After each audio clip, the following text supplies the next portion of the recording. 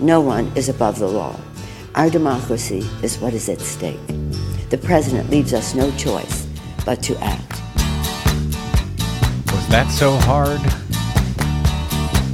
Well, I don't know why I came here tonight. That's why. I got the feeling that something ain't right. No, it ain't. I'm so scared in case I fall off my chair. And I'm wondering how I'll get down the stairs. Clowns to the left of me, jokers to the right. Here I am, stuck in the middle with you. Yep.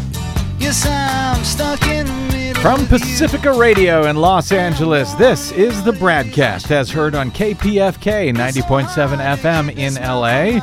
Also in Red Bluff and Redding, California on KFOI, Round Mountains KKRN, and Eureka's KGOE. In Oregon on the Central Coast on KYAQ, Cottage Grove's KSO, and Eugene's KEPW. In Lancaster, Pennsylvania on WLRI, Maui, Hawaii's KAKU. In Columbus, Ohio on WGRN, Palinville, New York's WLPP. In Grand Rapids on WPRR. In New Orleans on WHIV. Gallup, New Mexico's KNIZ. Concord, New Hampshire's WNHN. In Fayetteville, Arkansas on KPSQ. In Seattle on KODX, in Janesville, Wisconsin on WADR, and Minneapolis, St. Paul's AM 950 KTNF. We also stream coast to coast and around the globe every day on some fine streaming affiliates, including the Progressive Voices channel, Netroots Radio, Indie Media Weekly, FYI Nation, NicoleSandler.com, Radio Free Brooklyn, Workforce Rising, Deprogrammed Radio, and Detour Talk. Blanketing planet Earth 5 days a week, I'm Brad Friedman, your friendly investigative blogger, journalist, troublemaker, muckraker, all-around swell fellow. Says me from BradBlog.com. Thank you very much for joining us today. On Thursday morning, December 5th, 2019, at our nation's capital in Washington, D.C., U.S. House Speaker Nancy Pelosi, unmistakably clad in suffragette white, standing in front of a cluster of American flags in the Speaker's balcony hallway, offered both a somber historical lesson and an historic announcement to the assembled media and to the nation. Good morning. Let us begin where our founders began in 1776, when in the course of human events it becomes necessary for one people to dissolve the political bonds which have connected them with another. With those words, our founders courageously began our Declaration of Independence from an oppressive monarch for, among other grievances, the king's refusal to follow rightfully passed laws. In the course of today's events, it becomes necessary for us to address, among other grievances, the president's failure to faithfully execute the law. When crafting the Constitution, the founders feared the return of a monarchy in America. And having just fought a war of independence, they specifically feared the prospect of a king president corrupted by foreign influence. During the Constitutional Convention, James Madison, the architect of the Constitution, warned that a president might betray his trust to foreign powers, which might prove fatal to the Republic. Another founder, Governor Morris, feared that a president may be bribed by a greater interest to betray his trust. He emphasized that this magistrate is not the king. The people are the king. They therefore created a constitutional remedy to protect against a dangerous or corrupt leader: impeachment. Unless the Constitution contained an impeachment provision, one founder warned, a president might, quote, spare no effort or means whatsoever to get himself reelected. Similarly, George Mason insisted that a president who procured his appointment in his first instance through improper and corrupt acts might repeat his guilt and return to power. During the debate over impeachment at the Constitutional Convention, George Mason also asked, "Shall any man be above justice? Shall that man be above it who can commit the most extensive injustice?" In his great wisdom, he knew that injustice committed by the president erodes the rule of law, the very idea of fair justice, which is the bedrock of our democracy. And if we allow a president to be above the law, we do so surely at the peril of our republic. In America, no one is above the law. Over the past few weeks, through the Intelligence Committee working with the Foreign Affairs and Oversight Committees, the American people have heard the testimony of truly patriotic career public servants, distinguished diplomats, and decorated war heroes, some of the president's own appointees. The facts are uncontested. The president abused his power for his own personal political benefit at the expense of our national security by withholding military aid and crucial Oval Office meeting in exchange for an announcement of an investigation into his political rival. Yesterday, at the Judiciary Committee, the American people heard testimony from leading American constitutional scholars who illuminated without a doubt that the president's actions are a profound violation of the public trust. The president's actions have seriously violated the Constitution, especially when he says and acts upon the belief. Article 2 says I can do whatever I want. No, his wrongdoing strikes at the very heart of our Constitution, a separation of powers, 3 co-equal branches, each a check and balance on the other. A republic, if we can keep it, said Benjamin Franklin.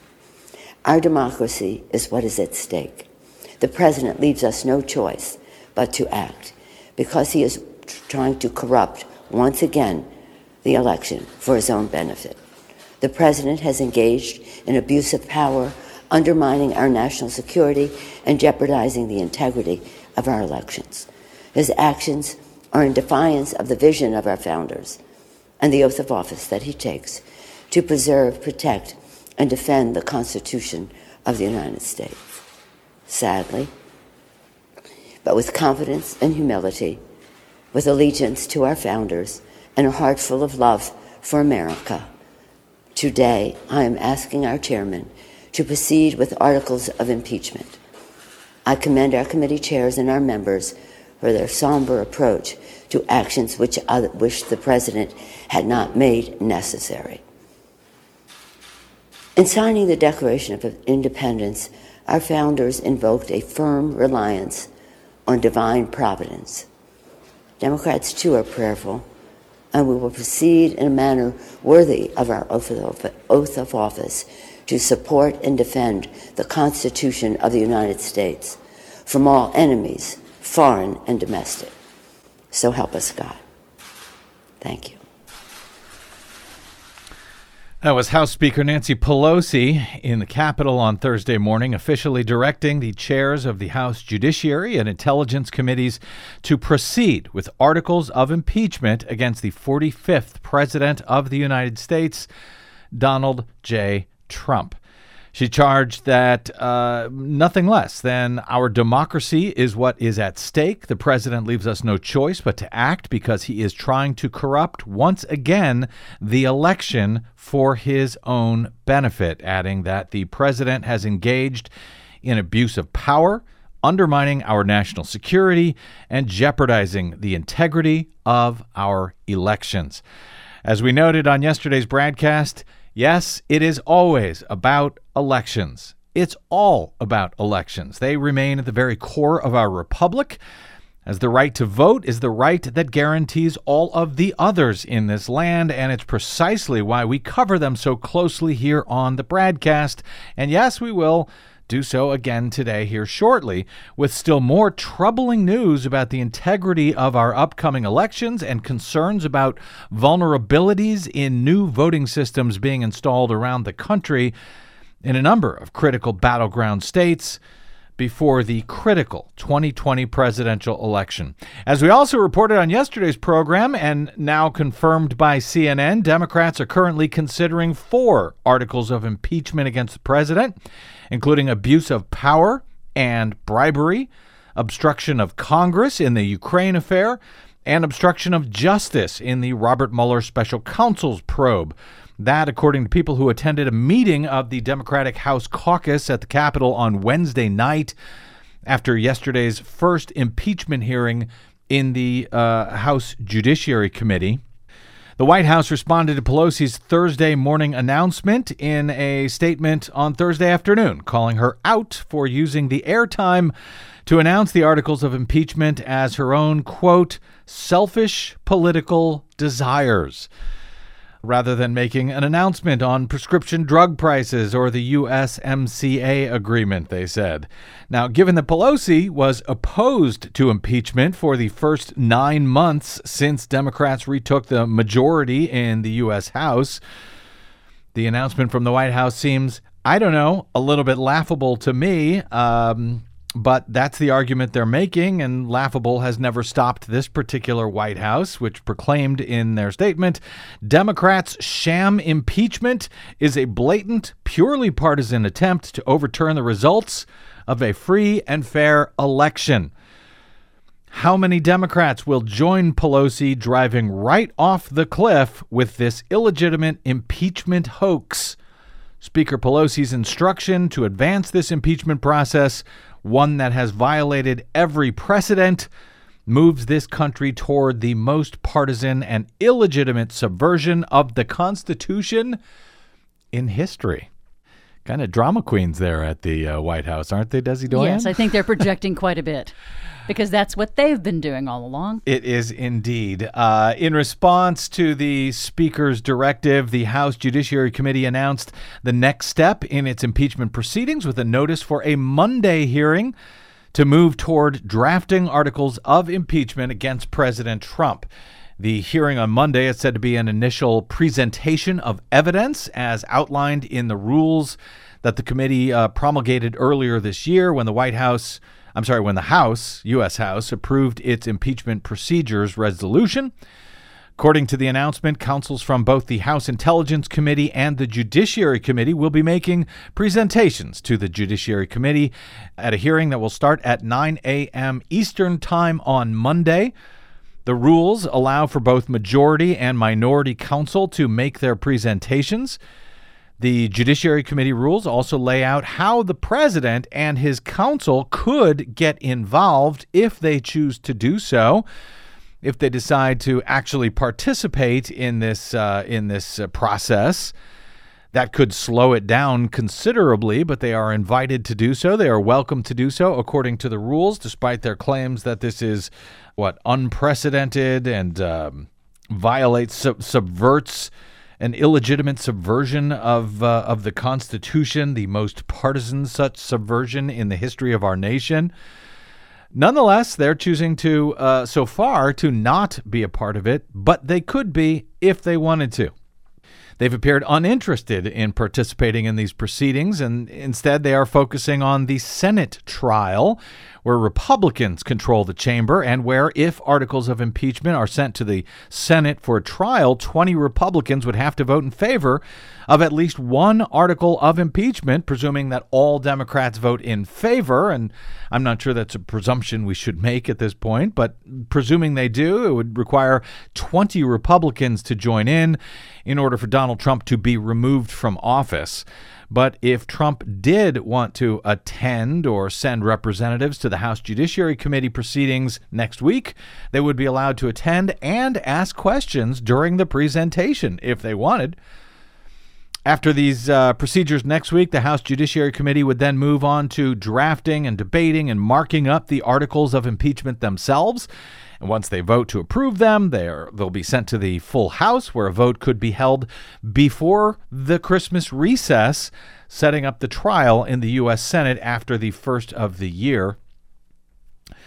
As the White House prepares its defense for what is looking now to be a very likely Senate impeachment trial next year, President Trump goaded Democrats on Thursday morning on the Twitters to impeach him, quote, fast. In a tweet thread, Trump, in language that TPM's Nicole LaFon describes as resembling a royal decree, claimed the Democrats had, quote, gone crazy and urged them to, quote, impeach me. Do it now. fast so we can have a fair trial in the Senate. His tweet in full: the do-nothing Democrats had a historically bad day yesterday in the House. Did they really? I don't know. I watched that entire day. Didn't seem so bad to me. Seemed bad to you, though, Mr. President. For you, Mr. President. Back to his tweet: they have no impeachment case and are demeaning our country. But nothing matters to them. They have gone crazy. Therefore, I say, if you are going to impeach me, do it now, fast, so we can have a fair trial in the Senate and so that our country can get back to business. We will have Schiff, the Bidens, Pelosi, and many more testify and will reveal for the first time how corrupt our system really is. I was elected to, quote, clean the swamp, and that's what I am doing, says Donald Trump. Well, that's off-brand. It's actually drain the swamp, but instead of clean the swamp. But well, he's a little bit rattled right now. He does appear to be. The tweet comes on the heels of news that the White House plans to bring live witnesses to the Senate floor for this trial, Desi. Not taped depositions. According to the Washington Post, White House Director of Legislative Affairs Eric Ueland told reporters on Wednesday that Trump, quote, wants his case made fully in the Senate. Well, that will be fun. In this instance, he said, we believe very strongly, given the fatally flawed process in the House, if they were to elect against our better advice and send over impeachment to the Senate.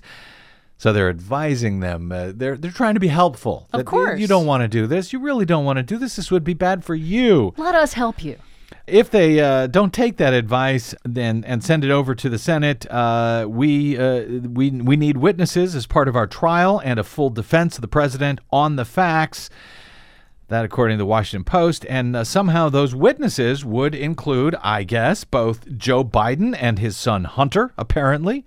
And somehow Speaker of the House, Nancy Pelosi, would be a witness in this matter, as would in the chair of the Intelligence Committee, Adam Schiff, for some reason, despite the fact that Schiff would also likely be the House impeachment manager, or one of them, who actually run the case for the prosecution in the Senate on behalf of the House. So we will be sure, Desi, to have our circus music ready when that Senate trial begins. Oh, yeah. Good Lord. Ueland was one of several White House officials who met with Republican senators on Wednesday to construct its trial strategy. That's right. Even though the senators sit as the jury in a Senate impeachment trial, the White House is now meeting with the jury in order to construct strategy, because there is no constitutional procedure too sacred for this White House to attempt to corrupt. Noah Feldman of Harvard Law School, one of the three constitutional scholars and law experts who testified in favor of impeaching the president before the House Judiciary Committee on Wednesday, explained during that hearing why he believes in no uncertain terms that, quote, President Trump has committed impeachable high crimes and misdemeanors by corruptly abusing the office of the presidency. During Feldman's testimony, he was asked about that claim from Trump that Pelosi referenced in her announcement today, that the president's Article 2 powers in the Constitution somehow allow him to do whatever he wants as president. That is a claim that Trump has actually made, that the Constitution gives him the power to do literally anything he wants. Constitutional experts like Feldman at the hearing on Wednesday said that claim was, not correct. He conceded that the Constitution grants the president great powers, many powers, but a president may not do whatever he wants if it is either for personal gain or to corrupt elections, or if it harms national security. And Feldman went on to argue that Donald Trump, in this instance, has clearly done all three things as president. Now, after Robert Mueller's special counsel report came out, Professor Feldman, said at the time that he did not favor impeachment of the president after that, but he does now. after learning of Trump's plan to corrupt the 2020 elections via this Ukraine bribery scheme, as Feldman explained when he was asked about that by House Judiciary's Democratic counsel Norm Eisen at that hearing on Wednesday. Professor Feldman, you were somewhat of an impeachment skeptic at the time of the release of the Mueller report, were you not? I was. What's changed for you, sir? What changed for me was the revelation of the July 25th call and then the evidence that emerged subsequently of the President of the United States, in a format where he was heard by others and now known to the whole public, openly abused his office by seeking a personal advantage in order to get himself reelected and act against the national security of the United States. And that is precisely the situation that the framers anticipated. It's very unusual for the framers' predictions to come true that precisely, and when they do, we have to ask ourselves, someday we will no longer be alive, and we'll go wherever it is we go, the good place or the other place, and we may meet there, Madison and Hamilton, and they will ask us, when the President of the United States acted to corrupt the structure of the Republic, what did you do? And our answer to that question must be that we followed the guidance of the framers, and it must be that if the evidence supports that conclusion, that the House of Representatives moves to impeach him. That was Professor Noah Feldman of Harvard at Wednesday's hearing before the U.S. House Judiciary Committee when the President of the United States acted to corrupt the structure of the Republic. What did you do? I think that's a very good question for all of us to ask ourselves right now at this moment, at this historic moment, with the structure of our republic near the brink of collapse, arguably in many ways, thanks to Trump's unceasing corruption of it. In the meantime, as AP notes, Trump's allies argue that voters, not lawmakers, should decide the president's future. But Democrats say the nation cannot wait for the 2020 election, alleging Trump's past efforts to have foreign countries intervene in the presidential campaign is forcing them to act now to prevent him from doing it again. And that's why they're moving forward with these impeachment proceedings now as quickly as they are. But no matter what happens in the House and then the U.S. Senate over the next several weeks or months, voters will be voting in the 2020 elections in less than 2 months' time. That is supposed to be the nation's safety net. Unfortunately, even if Trump is prevented from corrupting that safety net, it turns out there are some great big huge holes in that net. Let's take a quick break here and we will discuss that in hopes that it's not too late to at least try to patch them up, though I fear it may be.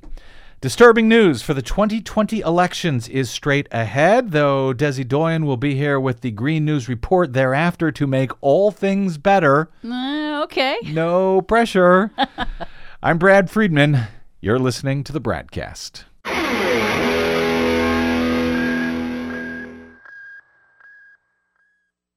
5 major corporations now control more than 80% of the media in the United States, but they don't control us. The BradCast and the Green News Report are 100% independent, 100% listener-supported. But we can't do it alone. We need you. Please help us bring real facts to listeners at independent stations around the nation. You can make a difference. Support independent media. Drop by bradblog.com/donate. That's bradblog.com/donate. And thanks. Ooh,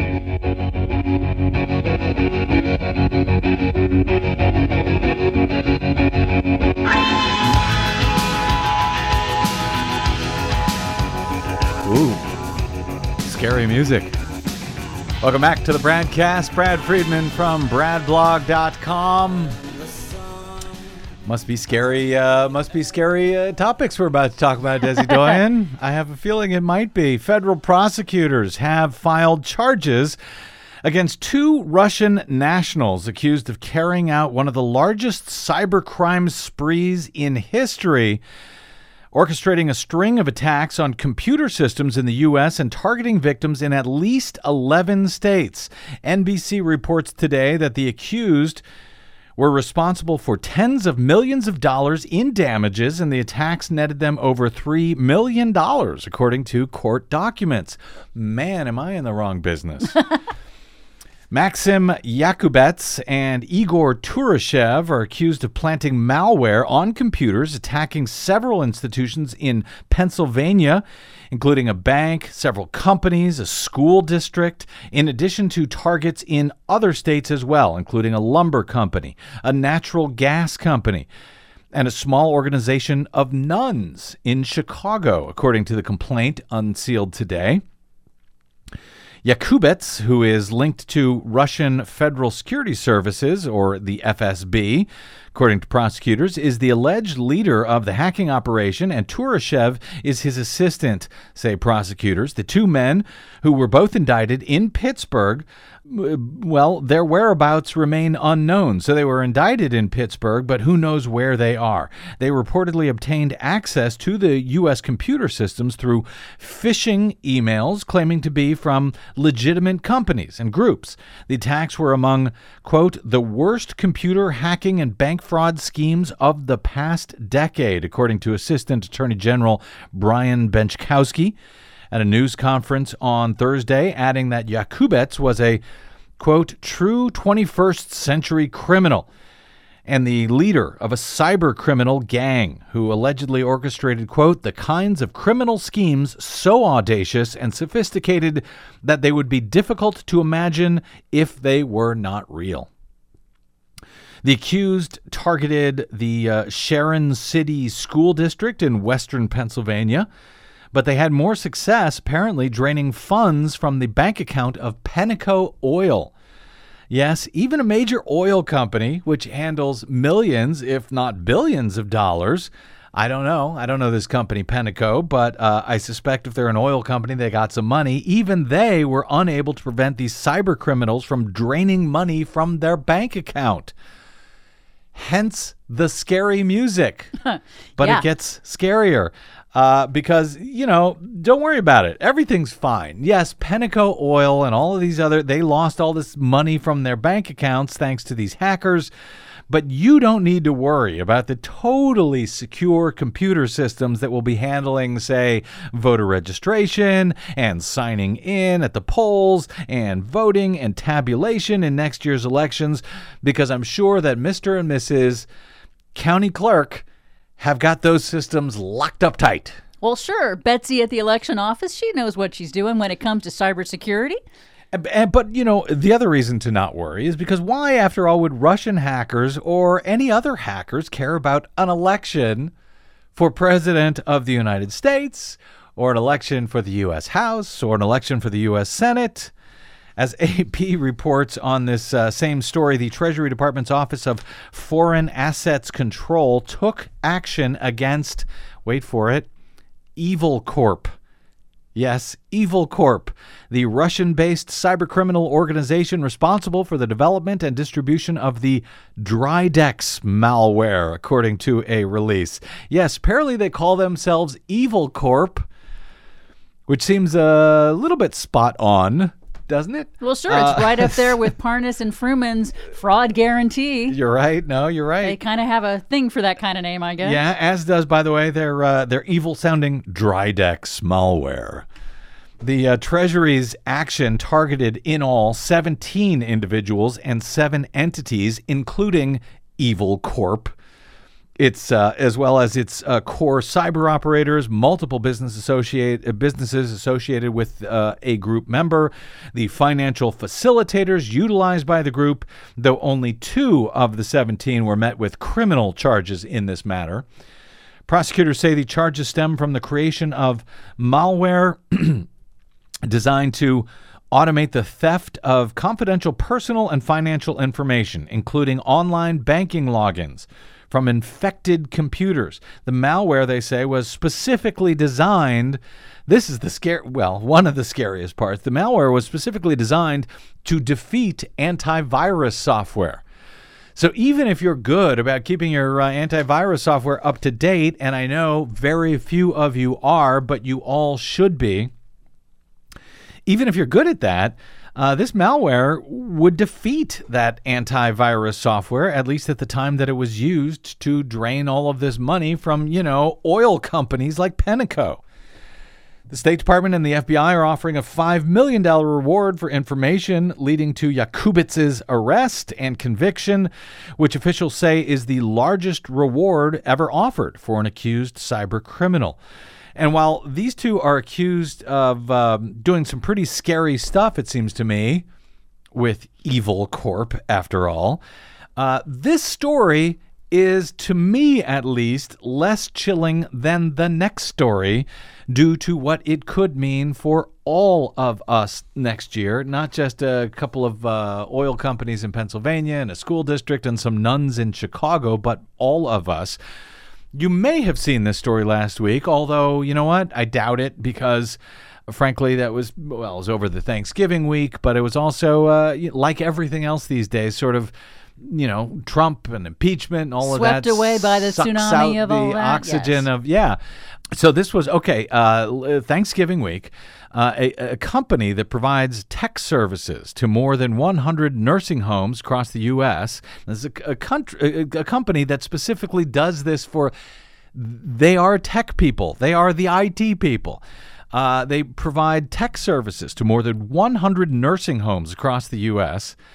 They themselves were the victim of a ransomware attack, with hackers demanding $14 million before they would restore access to its hijacked servers.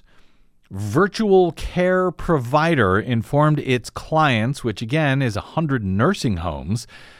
They informed them of the attack in a November 18 letter, a day after the attack was discovered. The company said it was working, at least as of last week still, to determine if any client data had been compromised, disclosing that about 20% of its services were affected by the virus and that it needs to rebuild 100 of its servers. This is a Milwaukee-based company. They have been unable to pay the ransom, which I think is a good thing.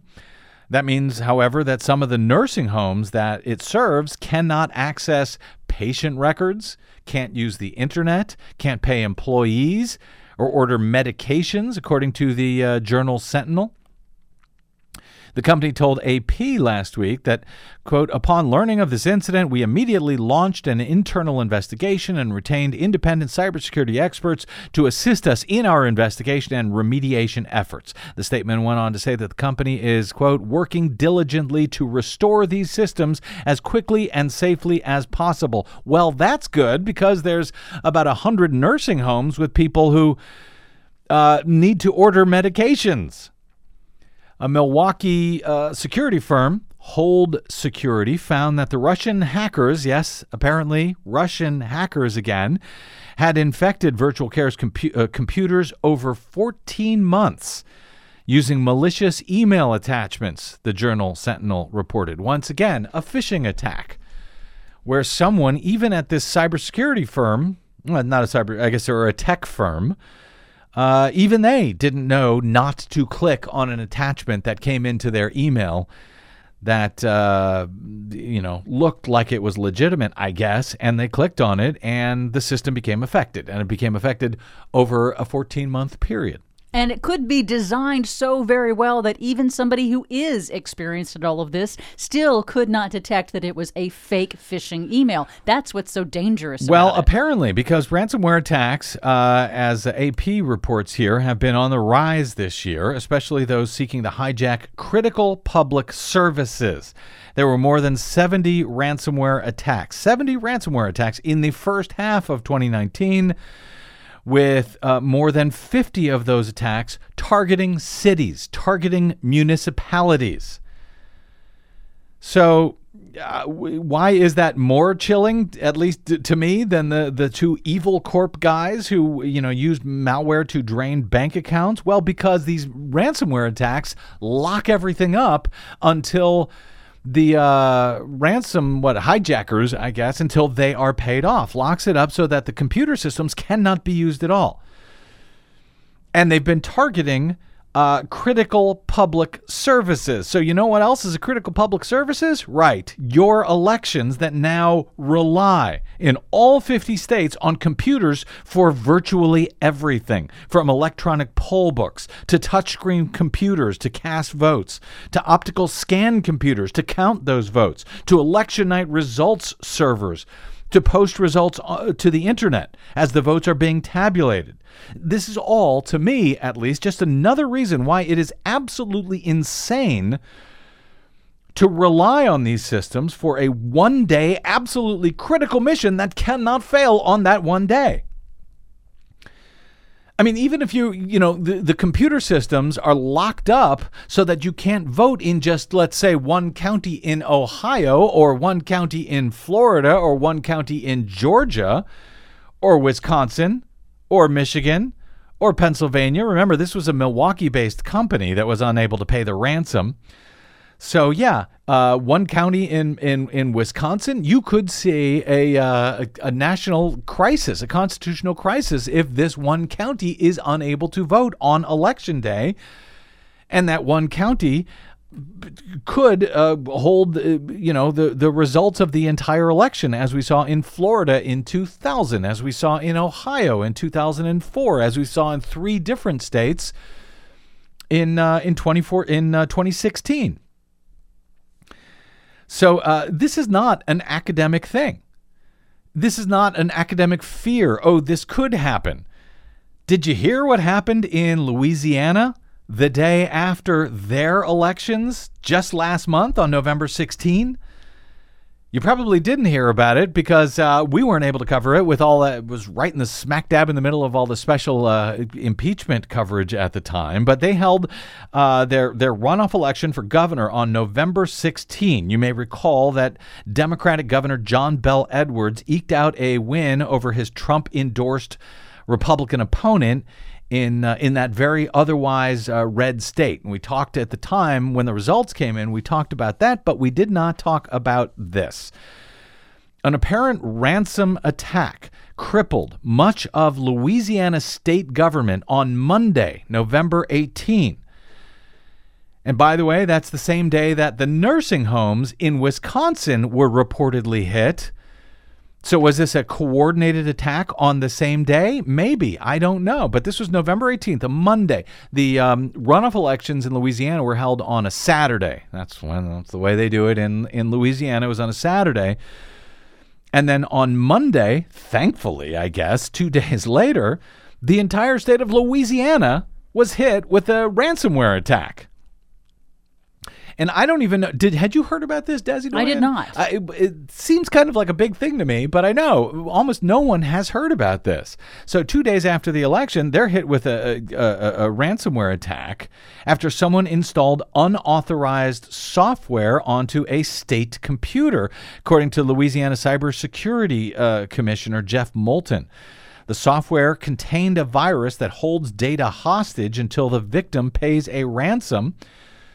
Louisiana agencies have been attacked using similar ransomware a number of times in 2019. A number of agencies shut down their websites the day after the attack was reported as a precaution to prevent the virus from spreading, which is part of a larger plan implemented by the state's cyber commission. So it seems in Louisiana, at least, they have a pretty good plan to keep something like this from spreading. And apparently they did keep it from spreading by shutting down the systems, but that meant they had to shut down the systems of state government all across the state.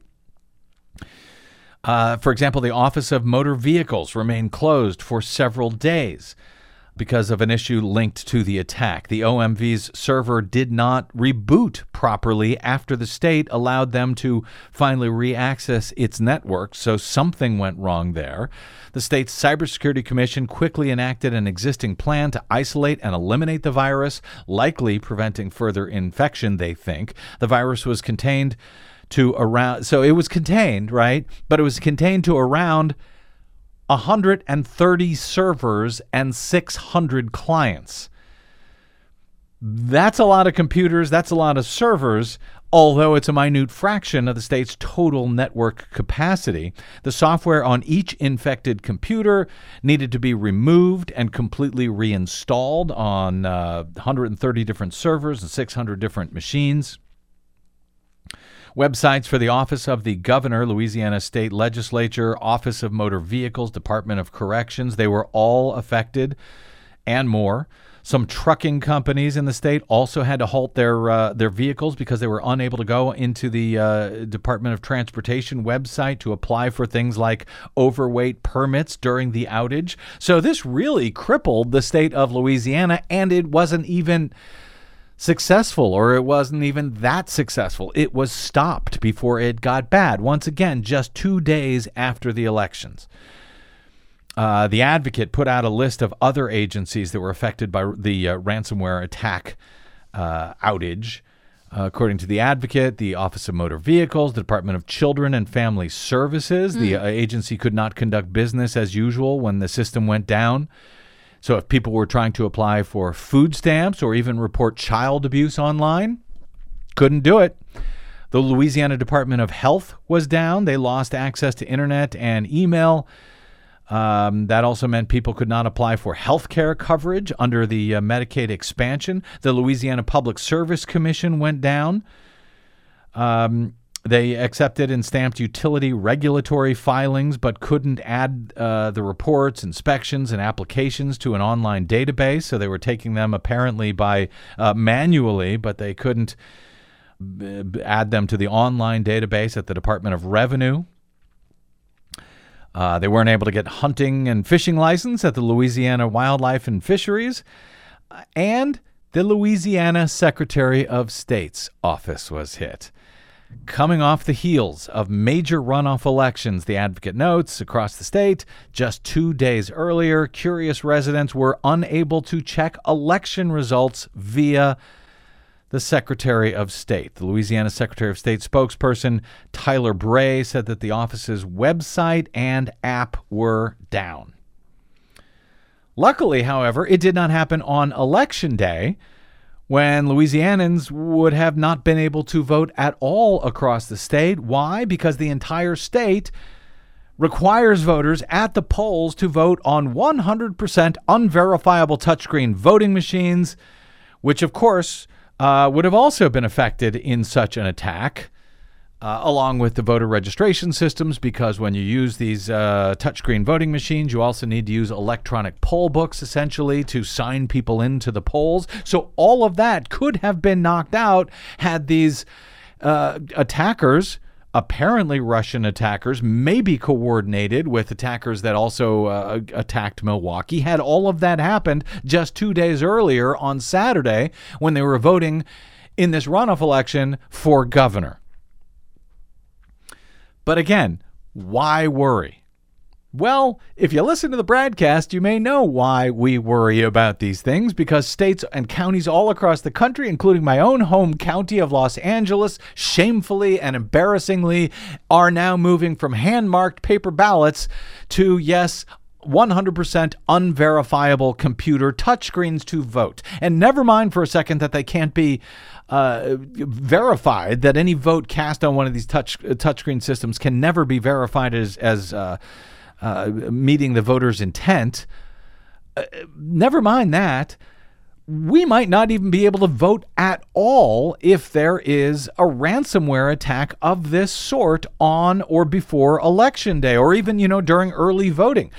Our LA County Registrar, Recorder, County Clerk, Dean Logan, who is so pleased and excited about this new system that he won't even come on this show to answer simple questions about it.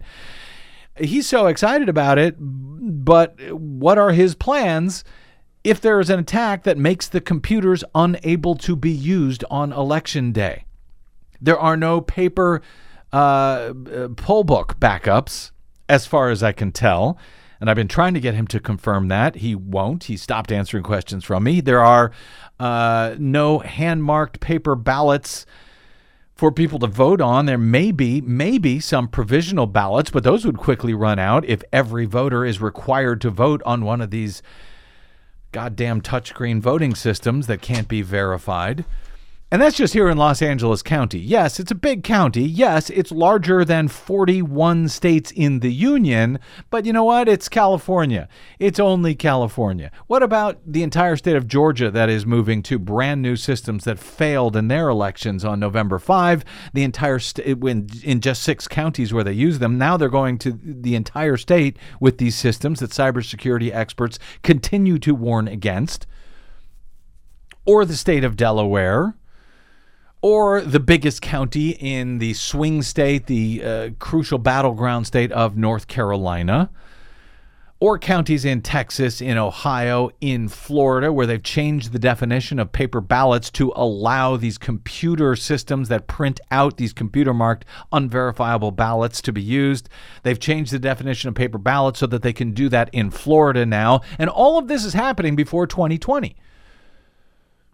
And yes, elections matter. And that's why we talk about this stuff all the time. And it's shocking to me, frankly, that very few others in the media actually do. Why is it that we are making noise about this? We seem to be the only one in the media who is worried about this as a possibility. Am I crazy? Don't answer that, Desi Doyen. I might be crazy. But this is not crazy. This is a very dangerous, a very serious threat, it seems to me. I mean, again, even if, these touchscreen systems, even if they work as designed and they turn out results that are unverifiable, we may not even be able to use them at all because of these ransomware attacks. Now, on Monday, you gave folks some ideas about how they can protect their vote in between now and 2020 if they're not able to get their local elections officials to ensure hand-marked paper ballots. What was your... I don't know. Do you think I remember what I said on Monday on this show? You essentially said... Do you remember? Yes. You said apply for vote by mail and fill out your ballot in by hand and then take it to your precinct to turn in person. On election day, if you can. Correct. I mean, and I hate doing that because I am not a fan of vote by mail.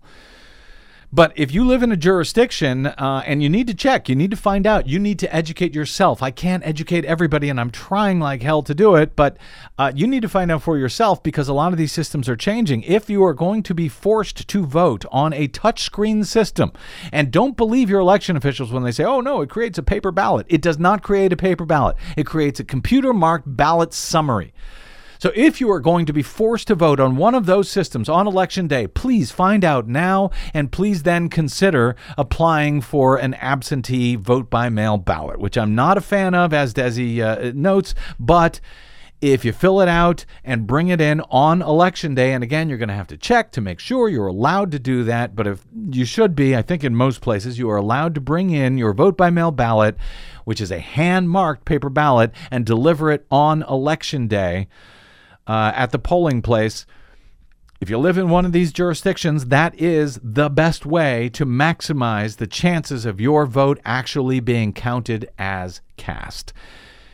And I would tell you, by the way, to go to verifiedvoting.org to check. They used to have a great tool. The tool is still there. It's just not great anymore. It's called the Verifier, which would tell you in your county what type of voting system you would have to use. Well, now Verified Voting has turned terrible, and they are now categorizing jurisdictions that use these computers to print out these paper ballot summaries. They're calling them paper ballot counties, even though they decidedly are not. So there's a lot of problems, by the way, with verifiedvoting.org that I hope to be talking about in the days ahead.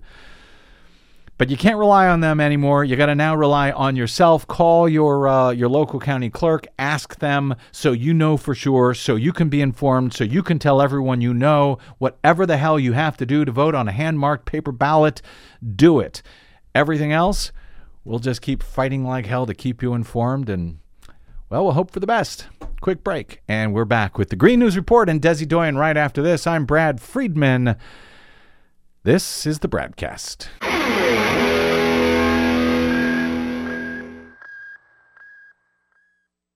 What the public hears on the public airwaves matters. At the BradCast, we do our best to bring you accurate news and analysis on the issues that actually matter, and we do it all independently without corporate or political influence. But we can't do it without you, now more than ever. Please help us stay on your public airwaves by going to bradblog.com/donate to help keep us going. That's bradblog.com/donate. And thanks.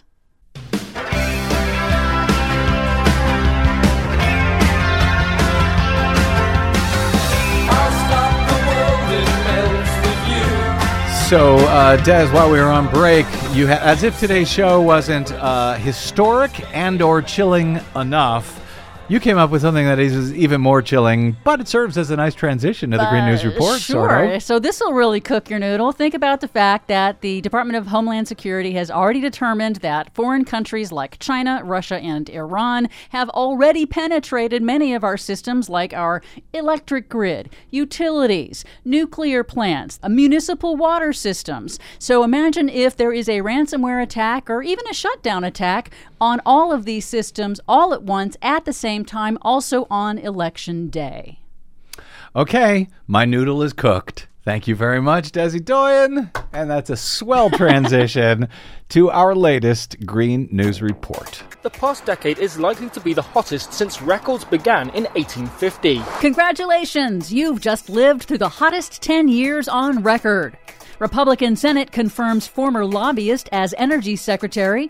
California bans all new fracking, for now. Plus, everyone has to do everything they can in order to make sure they are on the right side of history. Teen climate activist Greta Thunberg has a warning for politicians. You love her, don't you? I do. All of those stories and more straight ahead from BradBlog.com. I'm Brad Friedman. And I'm Desi Doyen. Stand by for 6 minutes of independent green news, politics, analysis, and snarky comment. I think about it all the time, Phil, and honestly, climate change is very important to me. Yeah, I know.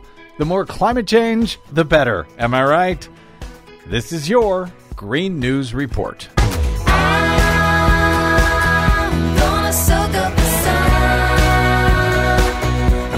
Okay, Desi Doyen, never mind Donald Trump at NATO being asked about climate change and saying, he believes in climate change because he wants clean air and clean water.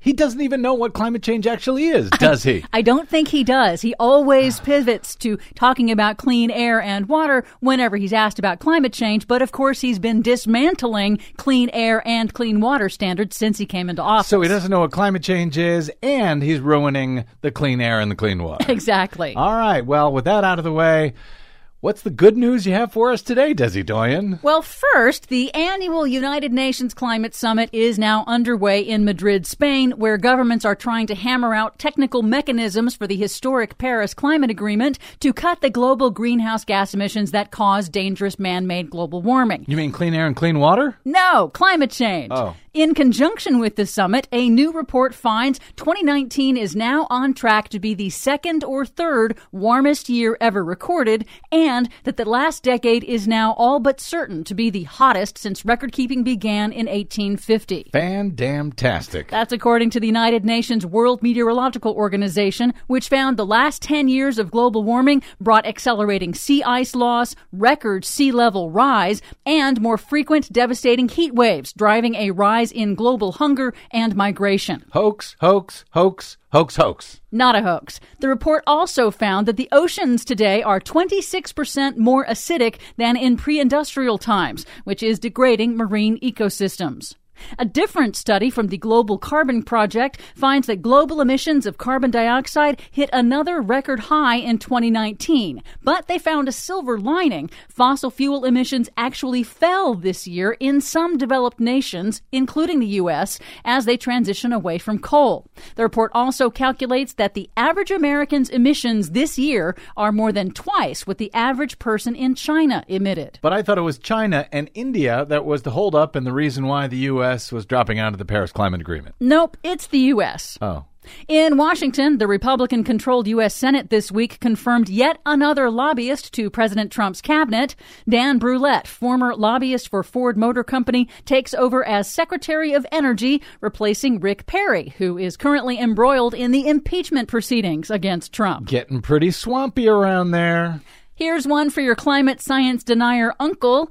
New research published this week shows that, surprise, climate computer models are correct, despite the lies told by the climate change denial industry. The first of its kind systematic review of climate models dating back to the 1970s found that those models accurately predicted the actual rise in global temperatures that we are seeing today.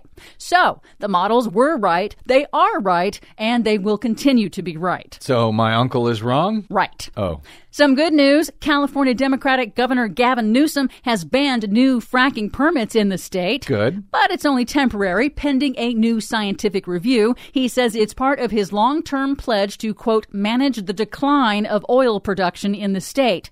And Newsom is using the power of the state purse to cut emissions by ordering California state agencies to buy their fleet cars only from manufacturers that recognize the state's authority to set higher vehicle emission standards that the Trump administration is trying to revoke. Good for the governor.